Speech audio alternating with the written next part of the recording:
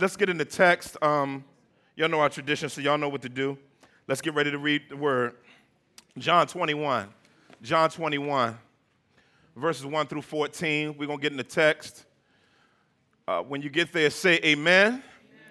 Amen. Amen.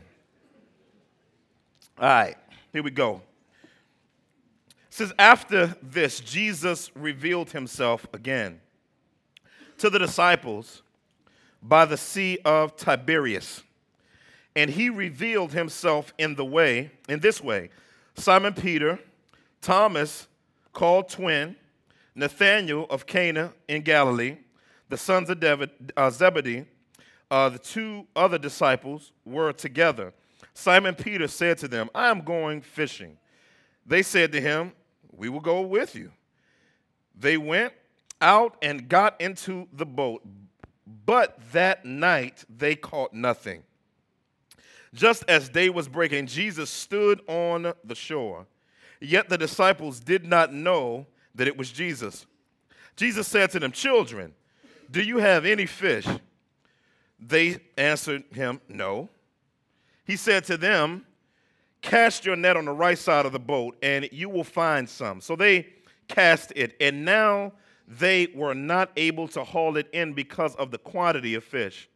The disciple who loved Jesus, or Jesus loved, therefore said to Peter, it is the Lord. When Simon Peter heard that it was the Lord, he put on his outer garment, for he was stripped for work, and threw himself into the sea. The other disciples came in the boat, dragging the net full of fish, for they were not far from land, but about 100 yards off.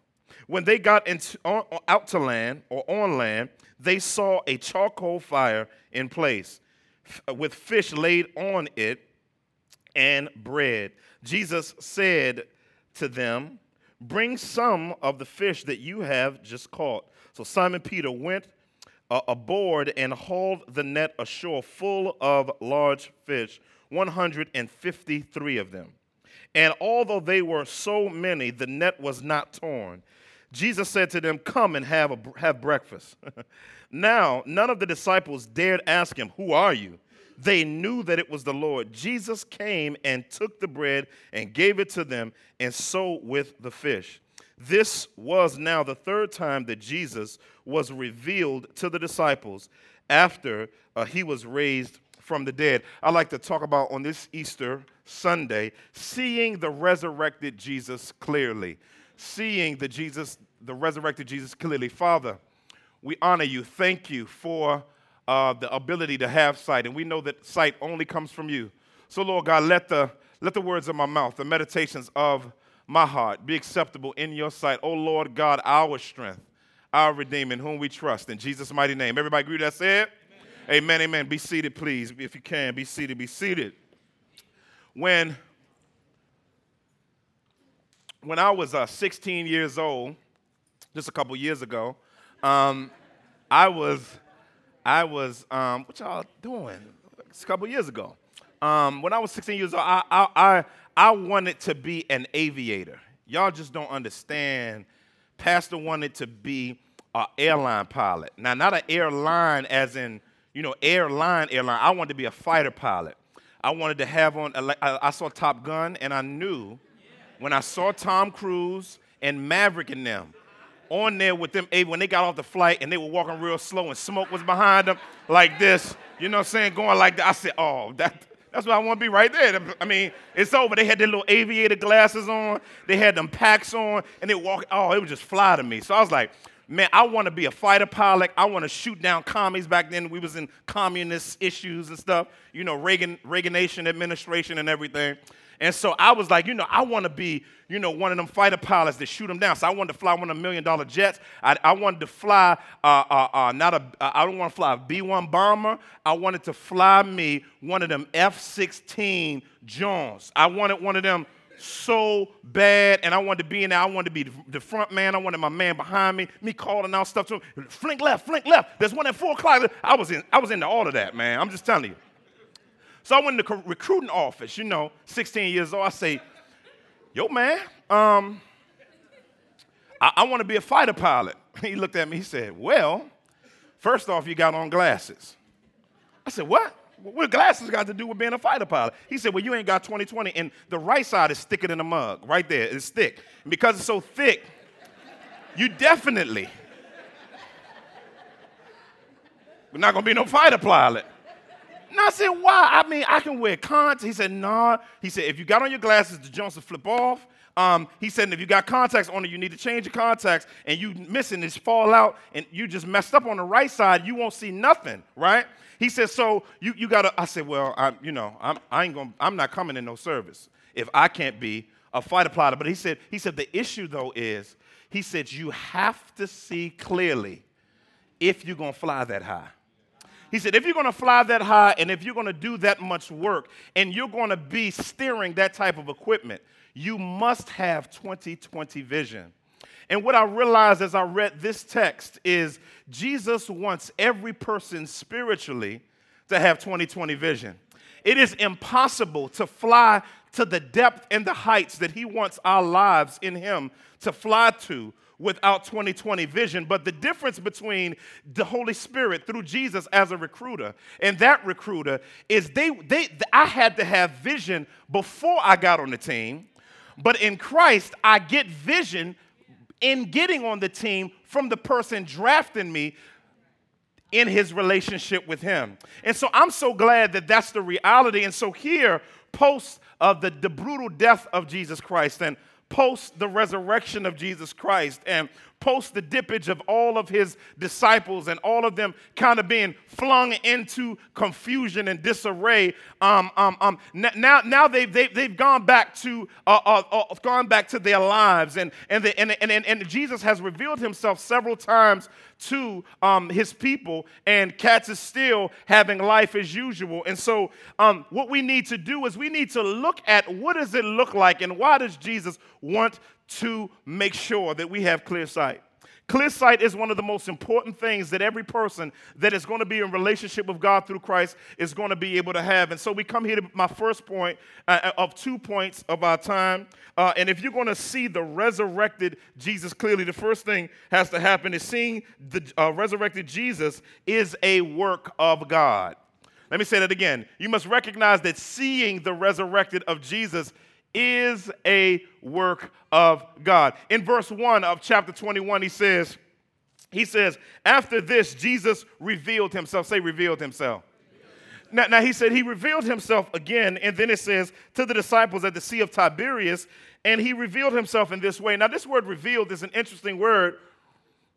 The word revealed here means to cause something to become visible, to unveil something that was veiled or undisclosed to someone, and to do it in such a way where it's inexplicably clear that they've seen what has been unveiled for them to see. Let me say that again. It's to see clearly, specifically, what was unveiled for them to see. And so throughout the corpus of the Gospels and throughout the corpus of the Scriptures, there is of great concern of God revealing himself to people. One of the things that Jesus has done over time, over what we would call redemptive history. Somebody say redemptive history. In redemptive history, that is the time in which God, through Christ, has been revealing himself pre his incarnation, meaning coming to earth, and post his incarnation. In the Garden of Eden, it says that Jesus Christ, basically, it's the pre-incarnate Christ because we couldn't see God's unveiled essence and live. And so God somehow fashioned himself in the form of some type of corporeal organism, still having his deity without unveiling his essence to blast man off. And so he came in the cool of the day. I like that. He came in the cool of the day. I don't know if he was hovering through the garden. I don't know if he was walking through the garden. I don't know how he was going, but the Bible says he was coming through the garden. And Jesus Christ, again, revealed himself. You see throughout the corpus of Scripture that happening. Joshua saw a dude that said he was the captain of the Lord's army. Again, he revealed himself. Powerful reality that he was able to see. Then you see Isaiah in Isaiah 6. He said, in the year that King Uzziah died, I saw the Lord high and lifted up in the train of his robe. I like that. Just the train. of his robe filled the temple. And then there were these beings, these cherubim. They were all around him, and they were crying, holy, holy, holy is the Lord. But John, in John chapter 12, reveals that that wasn't God the Father, that wasn't God the Holy Spirit, but he beheld his glory, talking about the glory of Jesus Christ. In other words, God presented himself in a corporeal organism in the spirit realm in a vision to Isaiah, and he was able to see the Lord high and lifted up. But it doesn't stop there, because 3 cats got shipped into Babylon. And as a matter of fact, it was 4 of them with the nation, and it was Daniel, Hananiah, Mishael, and Azariah, a.k.a. Belshazzar, Shadrach, Meshach, and Abednego. And they refused to do what the king wanted them to do, and they threw them alive into the fire. But the Bible says that Nebuchadnezzar, look, he says, oh, ye young bucks, where you at? Where you at? I see you up in there, baby boy. But I see you in there, not just 3 of y'all cats. I see one more dude. Matter of fact, he looks like the sons of gods. And that was the pre-incarnate Christ showing himself up real fly-like in the midst of flame. I don't know about you, but I like it in the midst of my flames when he shows up. But that's not my text today. But later on in the book of Daniel, Daniel said, I see one who's like the Ancient of Days, and he's the Son of God. I like that, but my favorite pre-incarnation of Jesus Christ is my favorite one is in Exodus 33. When Moses said, God, I want to see your glory. That's my favorite one. That's the flyest one in the Bible. He goes like this. He said, well, I can't just show myself to you, because if I unveil all this glory to you, you know what I'm saying, you're going to be blasted off. Nobody can see me and live. But there's a place nearby me. I like that. That's the old King James Version. He said, there's a place nearby me that you can see. I can't let you see me, but I'm going to put you in the cleft of the rock. Now, how massive could he be? And I'm going to put my hand over you. And now, before I start walking past, I'm gonna put my hand over you. Don't look, baby. And then I'm gonna walk past. And as I walk past, you're gonna see my behind. The Hebrew says. You're going to see my back parts or my afterglow. And so he revealed himself. That's what it is. It means you can see the back part of my glory, but you can't stare into my glory. And so God has been in the revealing himself. Then in John chapter 1, verse 14, it says, and the word became flesh and dwelt among us, and we beheld his glory. Glory as the only begotten of the Father, full of grace and truth. And verse 18 says, and no one has seen God at any time except for the only begotten God that's in the Father, that is in the bosom of the Father. So he's into revealing himself. So here we go, post the resurrection, if you're trekking with me, that he's been revealing himself for millennia. And now he's in this text, and he wants to make sure that his people see him clearly. It's interesting that verse 14 says that he's revealed himself several times to them. Matter of fact, this is going to be the third occasion. Why does he have to keep on revealing himself to his people? The reason why he has to keep revealing himself to us is because we can forget so easily. See, God can do something powerful in your life, and you'll live in the power of that moment versus the person of the Messiah. And when you live in that moment, I wish I had some help right there. When you live in that moment and don't focus on him, what will happen is you'll worship the moment but won't worship the master. And so what he has to keep doing is he has to keep revealing himself. Somebody say himself. That this has to happen a multitude of times in the life of his people. So it says here, he revealed himself to the disciples at the Sea of Tiberias. Now, I like what it says right here because it says, and he revealed himself in this way. That means he's innovative, pointing to the innovation of the living God in how he reveals himself to his people.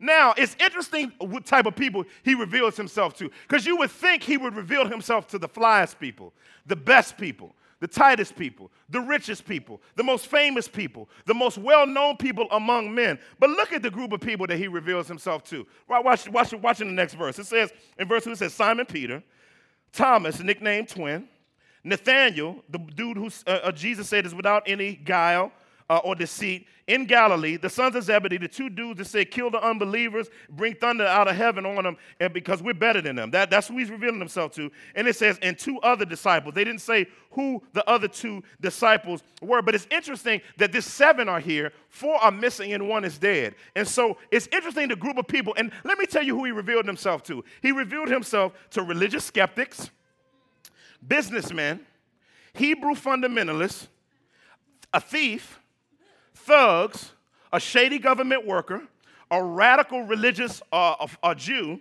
mama's boys, and spoiled rich kids. Now, if that doesn't get your fancy, I know some of that somewhere touched somebody in here just now.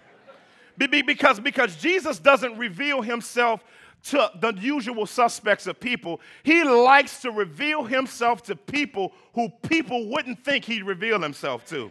Why? Because I don't know, if I was picking my draft, it's like when you go to the basketball court, you don't just go out to the basketball court, start choosing cats. You either bring your team, or if you ain't got no team, you bring your own ball. If you don't bring your own ball, you watch who's playing well, and you want to pick, and you want to say, I got next. And when you got next, you want to make sure that even though those guys lost, I want to have the best squad so we can stay on the court for a while. Why? Because if you lose a game, you off the court. Ain't no make it, take it, and all of that. You know what I'm saying? Listen, you got to keep it going because you want to have the right team. But Jesus picks the worst team. Why does he pick the worst team? Because he wants himself to be revealed, not them to be revealed. Let me say that again. He doesn't want them to be revealed. He wants him to be revealed. Jesus likes to dumb down the visual cortex of people so that when he reveals himself, it's him being seen above the people that he's using. And so he uses a whack team of cats. Matter of fact, in Acts, they said, who are these dudes? They ain't got no education. He's smelling like fish. I mean, this dude's a tax gatherer who be skimming off the top money. I mean, who would use these cats? But only the God of glory cannot just call you where you are, but he calls you beyond where you are. He doesn't call you where he sees you now. He calls you based on what he's going to do when he gets to you. And that's what makes it Jesus-centered. I got to move. And so Simon Peter says, this is a funny statement. Simon Peter said to them, Jesus, been a while, I'm going fishing. He said, I'm going fishing, what y'all going to do? So the rest of them said, we're going to go with him. So they said, we're going with you. So he hired 6 dudes, and they go fishing. Now what happens is, to many of us, is even though we've had an encounter with Jesus, many times we can forget about that encounter and go back to life as usual. And so they went back to life as usual. And so they said, listen, man, Judas done stole all the money. Now he dead. He done hung himself outside of the city. We don't know what he did with the money box. And he has 12 pieces of silver. We don't know what he did with the loot. We ain't got no money. Jesus ain't here. Man, I'm going to get my job back. He goes back after 3 years of his ship being set beside the Sea of Galilee. He picks up his net. They go back out in the water. They have to have about 2 or 3 ships, and they go out in the water. They cast the net in the water on the left side of the boat. One boat is over there. They cast it to the right side of the boat. And so what they did was they were on all night. You wanted to go all night because by morning you wanted to be able to sell the fish. Well, the Bible says that they went out and got into the boat, but that night they caught nothing.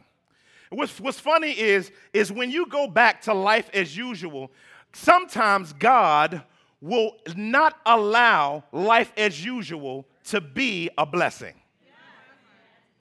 Because sometimes he has to remind you what life was like without him. Matter of fact, he has to tell you that if I don't put my hands on your life, there is no life. And some of us need to recognize today that you've been trying to go beyond where Jesus wants you to be. And he's saying, what I'm doing is I'm specifically starving areas of your life. I'm drying up like he did Elijah, the book called Kedron. The reason why I want to dry up your life is because I want you to find a wealth in your soul being in me. And so I like that Jesus Christ didn't come through. Sometimes Jesus not coming through for us is a blessing. Let me say that again because y'all didn't get that. Sometimes him not doing what you wanted him to do was a blessing. Matter of fact, going back to an old life of raggediness, it may be a blessing when Jesus doesn't allow it to give you the same thrill that it used to give you. And so it says that they caught nothing. But I like it that Jesus doesn't just leave you in your old life, but because that brings me to my next point. Seeing the resurrected Jesus clearly ruins life as usual. Let me say that again. Seeing the resurrected Jesus ruins life as usual. Since they went back to life as usual. See, you need God to ruin your life. Ruin it in a good way. In other words, to make it seem, man, God had to close. I got to move. I got to make sure I get to the point to the text, and then I'm going to say what I had to say right there. It says, just as day broke. Now, they ain't caught nothing. They ain't caught jack. They ain't caught one fish. Now, these are experienced fishermen and everything. You know what I'm saying? And they're on their boat, and they trying to catch it. It's just like Bubba Gump and them when they were trying to catch them shrimp the first time, and they kept coming up with all kinds of tennis shoes and sneakers and everything like that. When they came up with nothing, right? But then it says, as day was breaking. I like that. He says, Jesus stood on the shore. Now, this is bananas to me. Because in the midst of them going back to life as usual, Jesus was willing to come by where they were, even though they were in life as usual. But then it says, yet the disciples did not know that it was Jesus. One of the things that you're going to see, that you see throughout the corpus of Scripture, when you look in Luke chapter 5, when you look at Luke chapter 24, when you look at John chapter 1, and when you look at the post-passion narrative, post-resurrection narratives, one of the things that you will see is you will begin to see that unless God showed who he was, they wouldn't recognize who he was. And so what he does is he shows up by the water, and he says to them, he said, have y'all caught anything? Children, y'all caught anything? How's it working out? Know what I'm saying? How's it working out? They said, no. Then he said, all right. He said, cast your net to the right side of the ship. Now, they didn't know who he was. It's about 100 yards off. They don't know who this dude is. He says, cast your net to the right side of the ship. So they said, okay, maybe because he's far off and the sun's coming up and the sun is hitting the water in a certain way, maybe he can see a school of fish in a ball like you see on, planet Earth. You like them, Jones? This ball, yeah. And so he probably saw the little ball of fish on the right side. So boom, the ship swings from the left all the way over to the right. Then they go, well, cool, put the joint in the water, and they go, whack out, and they got all these fish up in there. And then they said they had so many fish that they couldn't even, it was a massive amount of fish. And they had trying to be caught. They were trying to be doing all that. It's interesting that when Jesus tells you to do something that you've been trying to do on your own, but then he finally tells you to do it, it works. But when you were trying to do it without him, it wasn't working. Let me say that again. Because Jesus likes to enter into your life as usual, to do something unusual, to show you that your life is no longer to be usual. Listen, I don't care how boring you think your life is. If you are in Christ, your life is different, and you have an unusual life. And so here in this passage, we see some beautiful things as Jesus reveals himself. And he says, after they cast the net, he says, the disciple whom Jesus loved, we believe that's John. It says, therefore said to Peter, yo, it's the Lord. And he looks off 100 yards. I don't know how. Holy Spirit, pow, he recognized him. Jesus, 100 yards. This money, he probably got 20/20. He could have been an airline pilot. So what happened was Peter is like, and you got to understand, Peter was in his grimy gear. He was in his tunic. He had his stuff off. He's a fisherman. When they catch the ball, he jumps in the water. He scoops them all over, ties the net up so they can draw the shore. So Peter throws on his clothes. The translation in the Greek really means naked, but most scholars don't believe it was naked there. He just had on his tunic, meaning he had on light clothing. And so he put on his clothes. Now listen, and swam 100 yards. With clothes on. Hold on. I remember my wife was, we was living in Houston. This person, I ain't gonna say what they were, but they had a whole bunch of stuff on from head to toe. It's crazy. They jumped in the water and started swimming. We was like, how were they swimming in the water doing laps?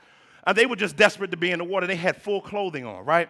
Peter puts on full heavy clothing, jumps in the water, and swims 100 yards to shore to get to the fact that Jesus is there. Now, he didn't look. The text says he heard it was Jesus.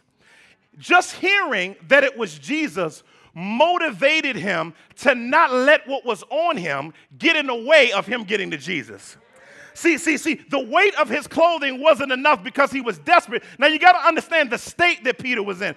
Peter was in a state of unrepentant sin because he had denied the Lord 3 times. But he knew that if he could just get to Jesus, that he knew that if he just swam to shore and he got in the grill of the Savior, he said, we haven't dealt with our issues yet, but I'm ready to deal with my issues with Jesus now. And no matter what's on me, no matter what's in me, if I can just get to shore, if I could just get to shore. I don't know how he was swimming when he was going to shore, and I know what he was thinking when he was going to shore, but he was swimming swimming across the water, he left a big ball of fish and his boat that he owns and get to Jesus. Some of y'all need to get your butts to Jesus.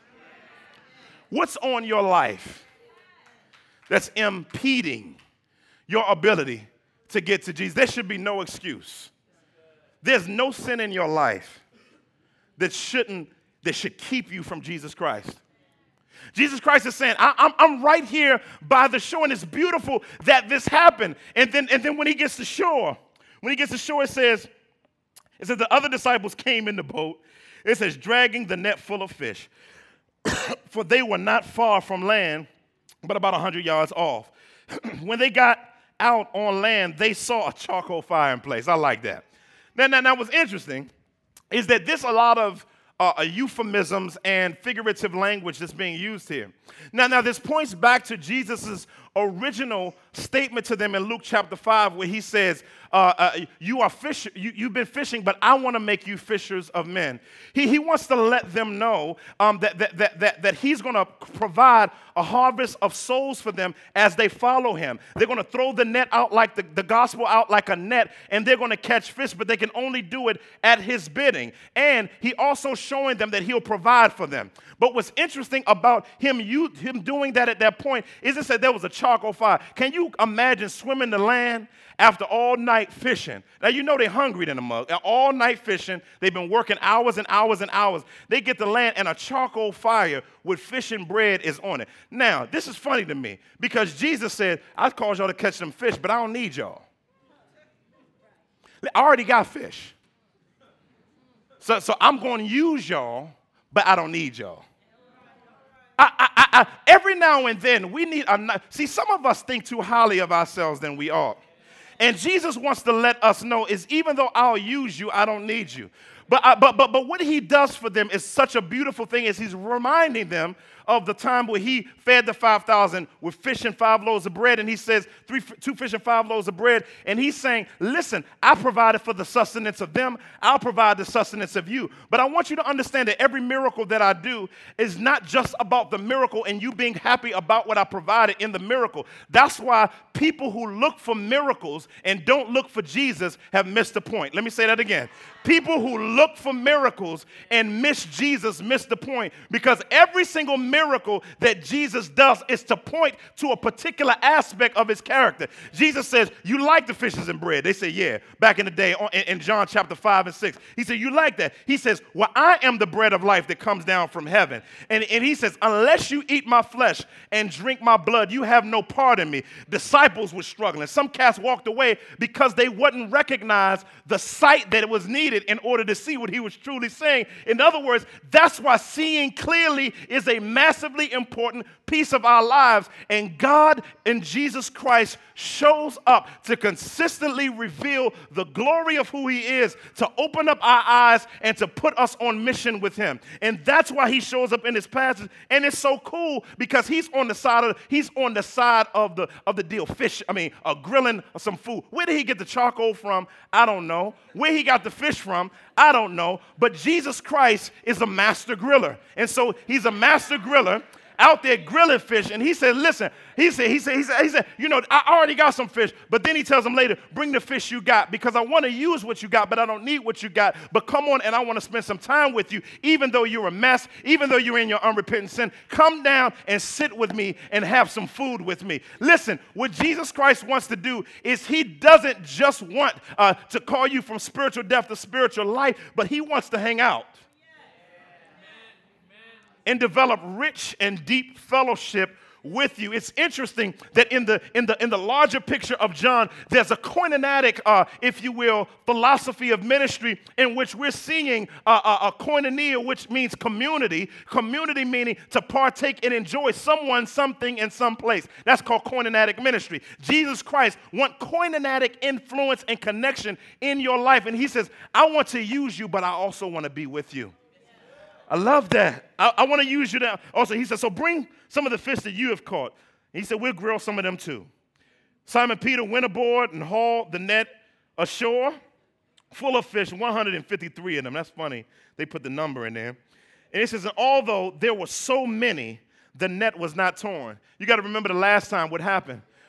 What happened last time is when they met Jesus for the second time. The first time when they met Jesus was John chapter 1, verse 35 through 51. The second time was in Luke chapter 5. When they met him in that second time and Jesus told him, cast their net again, he said, I'll do it because you said it. When Peter said, I'll do it because you said it, even though I'm a fisherman, but you who you are, so I'm going to throw this out even though I've been fishing longer than you, and I don't know who you are, kind of, but I'm going to put this out here.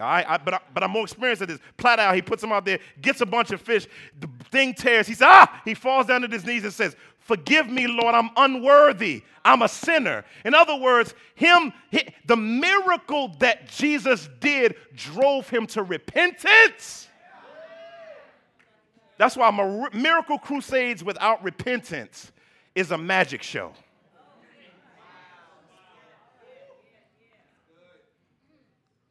But miracles with Jesus is a changed life. And so here we see the beauty of this reality in this passage, that God wants to ruin your life. I remember when I first trusted Jesus Christ, one of the things, when you know your life is going to be ruined, is because you know you're into so much mess that when Jesus Christ calls you in a relationship with him, you know some stuff's going to have to change. That means your life is ruined. When your life is ruined, it means your life is ruined. But that doesn't mean life is ruined. You got that? Your life may be ruined, which it needs to be. My life needs to be ruined. But when you come to faith in Jesus Christ, repent of your sin and turn towards him, you get new life. And your life is no longer ruined. Why? Because the life that you now live in the flesh, you live to the glory of him who was raised up for you. The resurrected Lord is revealing resurrection life to people in order that people may know that life can start off at a new start. You can have a new start at any point and time of your life, and he's drawing you in for it. He's calling to you. He's beckoning your heart. He's pleading with you. I implore you, repent and turn to Jesus. I beg you, turn your life over to Jesus Christ. Give your life to Jesus Christ. Surrender your life. Refuse to live a life that's prissy and that's not ruined by the glory of the gospel. He wants to be in your life. He wants to transform your life. He wants to put you in a new place. He wants to make everything in your life new. He wants you to recognize that there's something wrong with your life. He wants you to let you know that something is weird. Ecclesiastes, he says in Ecclesiastes chapter 3, he says, he has put eternity in our hearts. In other words, our souls are booby-trapped with the reality that something's wrong and that there's something beyond here. And even though we're totally depraved and without the power of God, innocent, unable to save ourselves, we're under the influence of the enemy in our minds. But God is piercing through right now, and he's calling and he's beckoning to you, and he's saying to you, I want to save you, but you have to repent and admit that I'm holy and you're not. Meaning that I'm without spot or wrinkle and you are a plumb mess, just like your daddy Adam. You got to admit that. It's not just this gospel that tells you everything is going to be right. All right, come to him. It means that you're going to repent of actual sin. Actual sin. Why do you repent of the sin? I'm glad you asked. Because God, based on Matthew 25:41, created a hell for the devil and his angels because of their rebellion against him. And everybody that rebels like him and Adam, he places them there. All of us are on our way to hell. Hell is the wrath of God unveiled. It's the wrath of God unveiled. And so all of us were on our way there. We're all on our way there. However, when Jesus Christ came, he came to live the life that we can never live. And he came to die the death that we can never die and be raised from the grave that we can never be raised from. And guess what? When he died on the cross, as a matter of fact, before he died on the cross, he was put on a pole and beaten. Now it's interesting watching the Passion of the Christ, because that was the G-rated version of his death.